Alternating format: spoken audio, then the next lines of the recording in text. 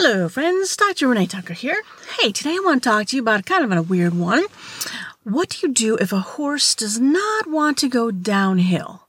Just walking or trotting, but they're reluctant to go downhill. Well, here's 3 things that you can think about and check. The first one is going to be navicular problems. As I'm sure you know, the navicular is in the back of the front foot where the heel bulbs would be.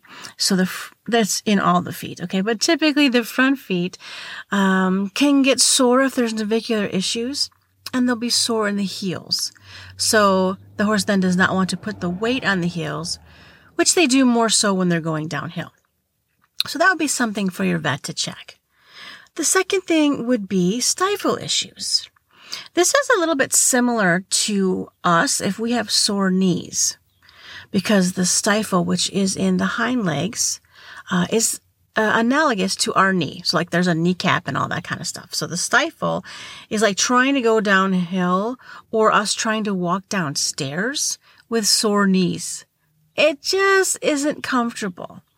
Okay, so stifles is the second thing that we check. And then the third thing, and something you can check yourself, would be the lumbar or the low back area.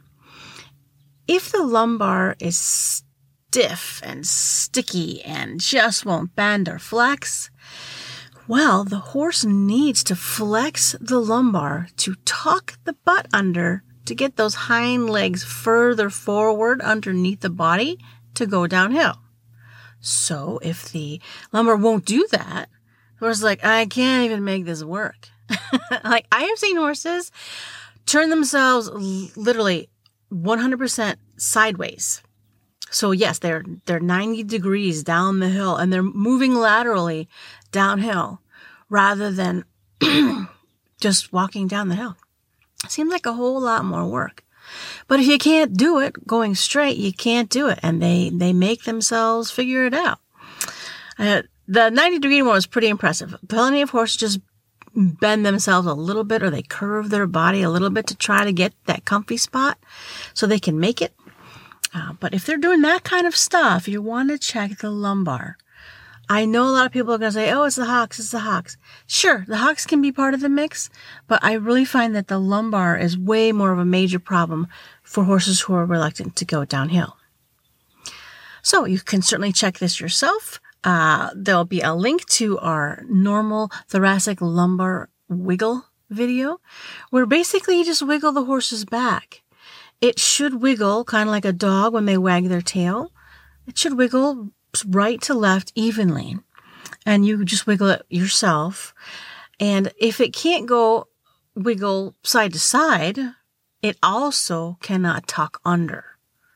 So that's a big deal for going downhill, and actually it's a big deal for everything.